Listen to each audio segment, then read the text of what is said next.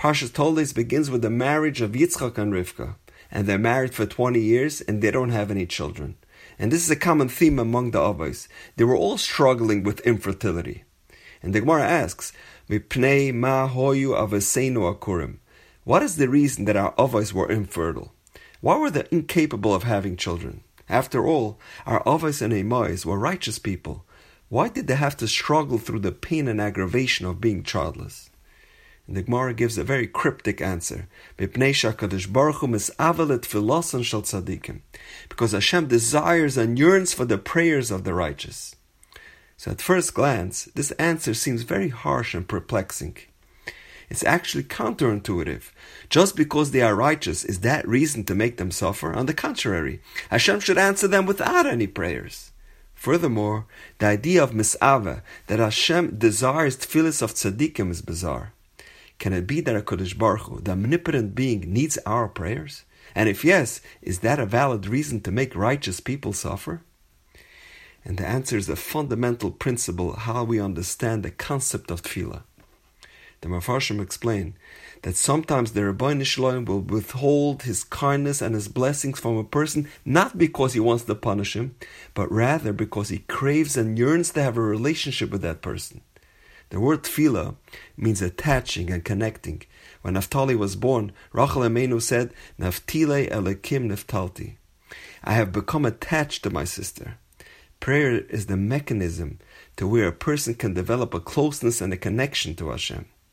That is why the Hebrew word for prayer is not levakesh, to request, but tefillah, to connect. As an example, when you send your son to a yeshiva in Eretz Yisrael, you should never give him an unlimited credit card, because you'll never hear from him again. Rather, give him a debit card with a very limited balance on it, not because you want to withhold money from him, and not because you don't love him, but on the contrary, because you value that connection and relationship with him. Therefore, when the account needs replenishing, at least then, you are assured that he will call out to you. In examining the pasuk describing Yitzchak's tefillah, we find a very strange expression. The Torah says, V'ye'etar Yitzchak. The more common word used for tefillah is Vayispalel or Shav or Tzaka. Why the uncommon V'ye'etar? So Rav Shimshon Pincus in the Sefer Sha'arim B'Tefillah explains that the expression of itar is when one pleads and beseeches Hashem in prayer. He's relentless, he's persistent, and he keeps on praying over and over again. That is what Yitzchak was doing. And the question is, why do we continue to badger Hashem for our needs when we wouldn't appreciate it if it was done to us? No one likes to be pestered and bothered. And besides, Hashem already knows what's best for us. And if He said no, then obviously that is what's most beneficial for us. So why do we continue to harass Him? So Rav Pincus says something fascinating. When it comes to the human realm, it's all about the end result. So if you ask your friend for something and the answer is no, there's no point in asking again. You're just being annoying. However, when it comes to asking from Hashem, it's not about the destination, it's about the journey.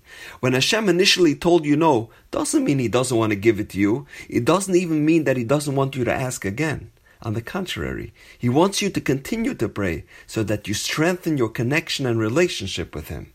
And now we understand the strange expression of itar. When Rivka finally conceived, the pasuk says, "V'ya'aser lo Hashem." Hashem allowed Himself to be entreated by Yitzchak by inviting Yitzchak to badger and implore him with tefillah. That persistency, that tenacity, is what ultimately led Hashem to answer His tefillahs in the affirmative. The third Lubavitcher Rebbe, the Tzemach Tzedek, who lived in the 19th century, told over this incredible story about the simple Jew who lived in a small village outside Yerushalayim. He would travel in every day to Yerushalayim to supply the people with food and water. This Jew was an ignoramus. He didn't know any Torah. He didn't even know the translations of the words in the Siddur. But he knew Hebrew, so he knew how to daven. He didn't have a minyan where he lived, so he used to go to a certain Rav in Yerushalayim who would tell him which Yom Tovim were coming up and what he needed to daven and when. One time he came to the Rav and he told him he wouldn't be back for a few weeks because the rainy season was coming up, so he asked the Rav to give him instructions for the next few weeks what to daven. He came back 3 weeks later and he saw the streets were empty, the stores were closed, and he was worried maybe it was a yontif, and he made a mistake with his calendar. Then he saw a Yid wearing tefillin, and was relieved to see there wasn't a Yontif. And he asked that person, "Why is everything closed today?" And he tells him, "Today's a Yom Tanis, it's a fast day." And the villager felt terrible. He already ate breakfast that day. He goes over to the Rav's house. "Rabbi, why didn't you tell me that today was a fast day?" And the Rav says, "It wasn't a planned fast day, but we haven't had rain in such a long time.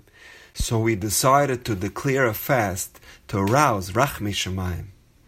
The villager was taken aback. "Rabbi, when there's no rain, you have to fast?" The Rav looks at him and he says, "Let me ask you a question. What do you do when you don't have rain for your crops?" And he says, "Rabbi, when there's no rain, I go out into my field and I cry and I say, Ribbono Shel Olam, I need rain. Please send it down." And right after that, it gets cloudy and rain begins to fall on all my fields. And the Rav tells him, "If that's the case, please pray for us here in Yerushalayim as well." So the villager went outside, he looked up to the heavens, and he started to cry. And he said, "Tata in Himmel, your people need rain. They're so thirsty. Please send it right away." And immediately, it became cloudy and started to rain. A simple prayer from a simple Jew. Everybody can pray to Hashem. We don't need to be a special tzaddik. All we have to do is be sincere and persistent. If initially your tefillah is not answered, be relentless. Keep on praying.